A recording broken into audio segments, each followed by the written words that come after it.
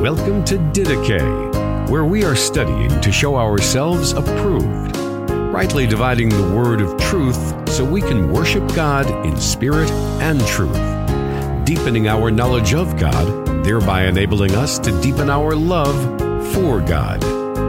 Here is your host, Justin Peters. Welcome to the program, ladies and gentlemen. I hope that this finds you and yours doing well, and I want to thank you for joining me.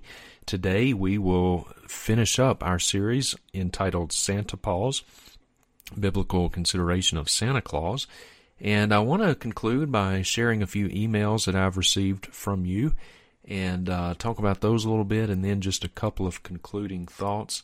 So let's get right to it. First email. Dear Justin, thank you so very much for your program and your deep commitment to the truth, all caps truth. My family and I always enjoy listening to your program. We have learned so much through your careful teaching. We have been really thrilled at your series on Santa. We never taught our children to believe in Santa, and that seemed to bring a lot of controversy no matter where we were. Usually does. My parents were highly offended and said that we were not being fair and that Santa taught our children to be good. My husband and I thought it wrong to lie to our children, good for you, rightly so, to teach them to believe in this being who they could not see, but trust that he would bring them good things.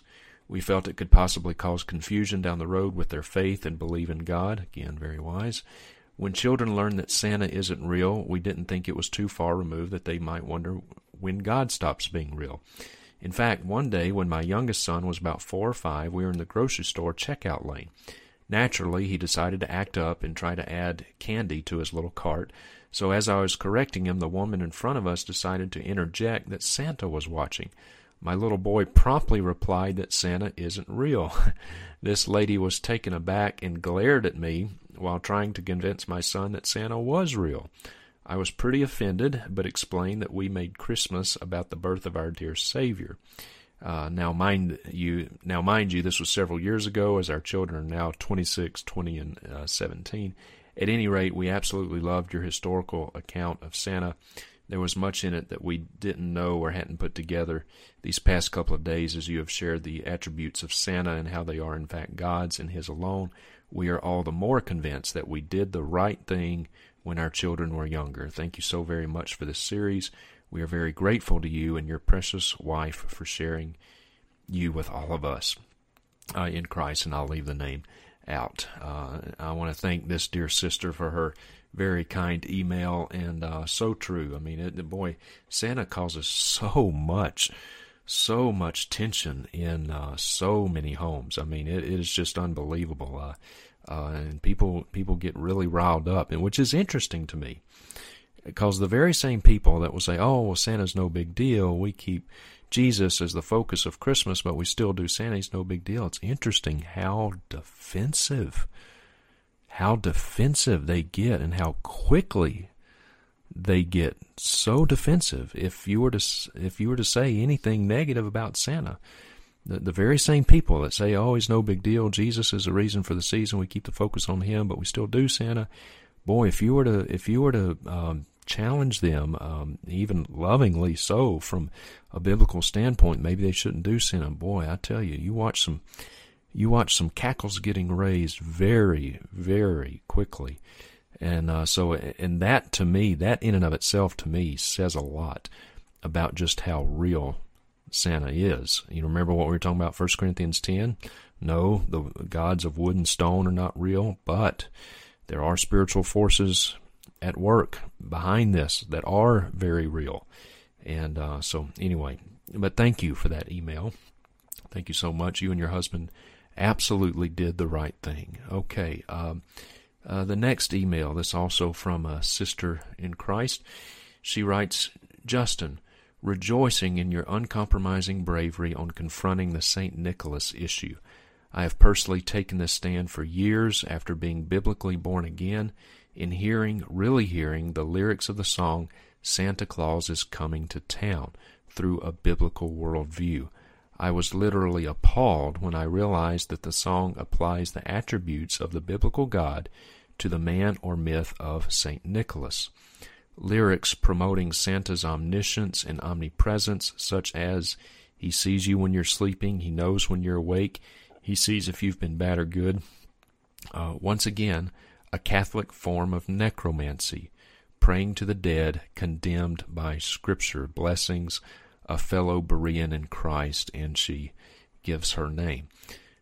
I want to thank you, dear sister, as well for this email, and you are absolutely right. And this is, I love this email too, because notice how she says, after being biblically born again and really hearing the lyrics of the song Santa Claus is Coming to Town, then she put two and two together, and that's what we're supposed to do. That's what 1 Thessalonians 5:21 is all about. Test all things, hold fast to that which is good. And you may have heard me say before that verse, test all things, that's not written there just to take up the white spaces. It's there for a reason. This dear lady was born again. She was a sheep who heard the call of her shepherd, and she was born again, and as you would expect from a believer, begins to read and study God's Word and begins to do what 1 Thessalonians 5:21 tells us to do. Test all things through the lens of Scripture. And so thank you very much for this. Very, very encouraging. And indeed, a lot of Catholic overtones to this whole Santa Claus myth. Absolutely. All right. The next email I'm going to read, and this also comes from a sister in the Lord, and her email was quite lengthy, but she asked that it not be read on air. She said, please don't give my name, so I'm certainly not going to do that. In fact, I'm not including any names here.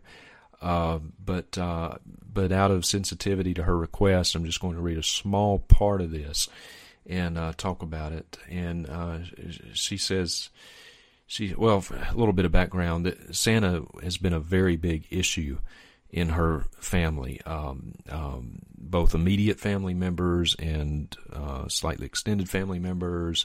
Very, very big issue. And just so you know, dear sister and others listening, you're not alone. I've heard from so many people, both in this series and in the article that I wrote entitled Santa Paws several years ago. So many people have emailed me and told me that this has been a big issue in their family as well. And once they came to genuine faith in Christ and studied Scripture and began to understand some of the attributes of God, they said, no, we're not going to do this. For one thing, we're not going to lie to our kids, and we're just not going to do this. But as soon as you do that, as soon as you take that stand, there's going to be people, quite possibly members of your own family, to accuse you of being a legalist, accuse you of being holier than thou, accuse you of being arrogant. That's, it's unfortunate, but that's just the way it is. This is soft persecution. Nobody's shoving bamboo shoots up our fingernails or anything, but it is. So it's not hard persecution like that, but it is soft persecution. And reading the entirety of her email, she has been through quite a bit of soft persecution because of this Santa issue. And but she closed her email with a question, so I'll just read the question. And she says, so my question would be, even though the shows you're playing have probably already been recorded, well, somewhere, and I'm recording this one now. But anyway, she says, is it a stumbling block issue, a liberty issue, that a person should keep their view of it between themselves and God and let others do whatever is not sin to them, and let those who think it is sin leave them alone and not judge them for not doing the whole Santa thing? Or is it a bigger issue than that where we should proclaim it? Not that I will lie about believing in Santa if someone asks. So basically your question is this, should we just kind of agree to disagree? She's not compromising on what she believes about Santa at all. She's steadfast in that. But her question is, is it a hill worth dying on? Is it something that we should just, for the sake of peace, keep our convictions? Yes, but don't make a big deal about it. And if other professing believers have no problem with Santa, don't say anything and just kind of let everybody do what they want to do and believe what they want to believe. Well, I think it is a very important issue because of all of the reasons that we've discussed.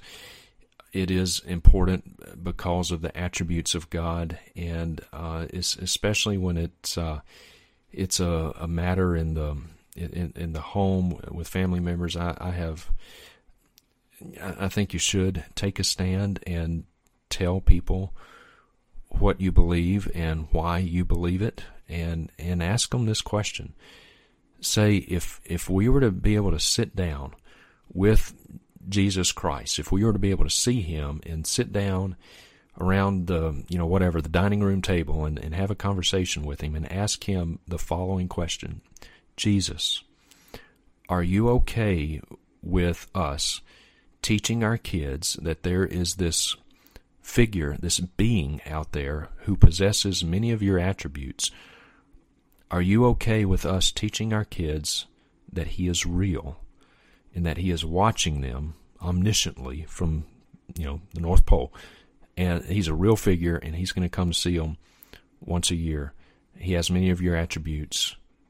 Obviously, He's not real, but we're going to teach our kids that He is real.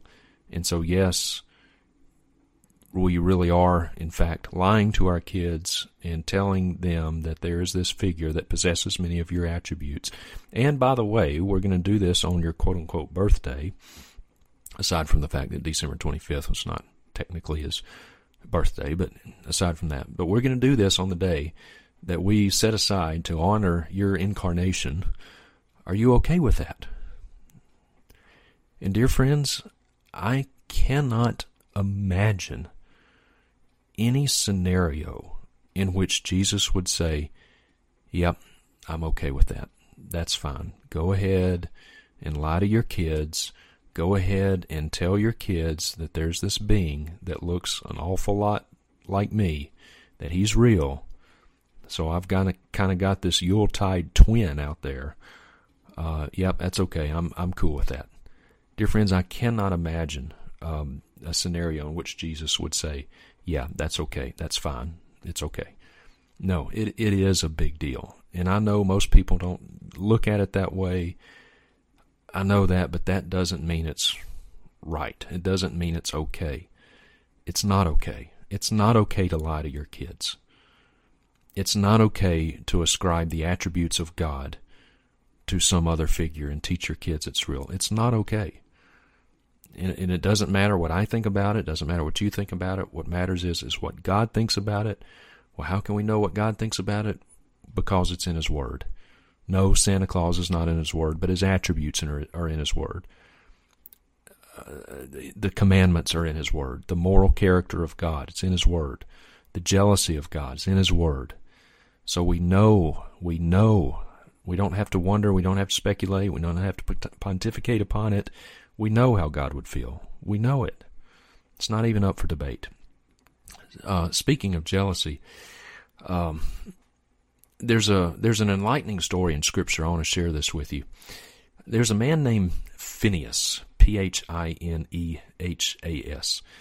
Phineas was driven by jealousy for God, and this is recorded in Numbers chapter 25. You can look this up, Numbers chapter 25. But Phineas was driven by jealousy for God, and you know what Phineas did? He ran a spear through an Israeli man and a Midianite woman. So he made him a human shish kebab, basically. That's what he did. He ran a spear through them, through an Israelite man and a Midianite woman, with whom he had joined himself in worship to Baal, B-A-A-L, Baal, pagan god. Phineas saw this Israeli man joined himself to a Midianite woman, and who was worshiping Baal, and he joined himself to her, and he ran them through with a spear. Bad thing to do, right? No. Numbers chapter 25. Let me read this to you, verses 10 through 13. When this happened, then the Lord spoke to Moses, saying, Phinehas, the son of Eleazar, the son of Aaron the high priest, has turned away my wrath from the sons of Israel, in that he was jealous with my jealousy among them, so that I did not destroy the sons of Israel in my jealousy. Therefore say, Behold, I give him my covenant of peace, and it shall be for him and his descendants after him a covenant of perpetual priesthood, because he was jealous for his God and made atonement for the sons of Israel. That's an interesting passage of Scripture, is it not? This didn't anger God. It pleased him. Why did it please him? It pleased him because he said he saw that Phinehas did this for the right motives. He did it out of jealousy for God. And God was pleased that Phinehas was jealous for him. Now, I'm not obviously teaching that we should be going around running through anybody with spears today, and I'm certainly not advocating that, obviously. But notice how God was pleased by Phinehas' jealousy for him. This act actually subdued God's own wrath towards Israel. It subdued his wrath. God is pleased and will honor us when we are jealous for him. He will honor us when we are jealous for him. And our dismissal of Santa should be out of jealousy for our Heavenly Father. That's why we should take a stand against Santa Claus. That's why it is a hill worth dying on. That is why we take a stand, and we should not be afraid to do it. You take a stand, you do what is right, and then you let the chips fall where they may. Obedience is always its own reward. Sometimes God rewards our obedience with material blessings, with material, like tangible, not necessarily material, I shouldn't say that, but tangible blessings, something that we can see, something that's kind of obvious in our life. We see, oh, it's God rewarding my obedience here. Sometimes he does that, sometimes he doesn't. Read Hebrews chapter 11. Lots of people died in faith, never having received the promise. They were martyred. But obedience in and of itself is always its own reward. Okay, write that one down, dear friend. Obedience is always its own reward. You do what is right before God, what is pleasing before God, and when you are jealous for God, you know that pleases him. You do what is right, and you let the chips fall where they may. You do what is right, and you trust God for the results. Okay?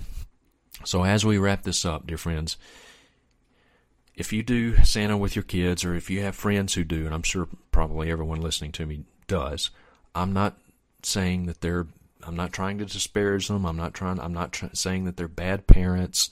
I'm not even saying that they're not believers. I'm not saying that. I am saying they haven't really thought through the implications of Santa. If they're doing Santa with their kids, they haven't really thought through it. They haven't thought through it in a biblical way.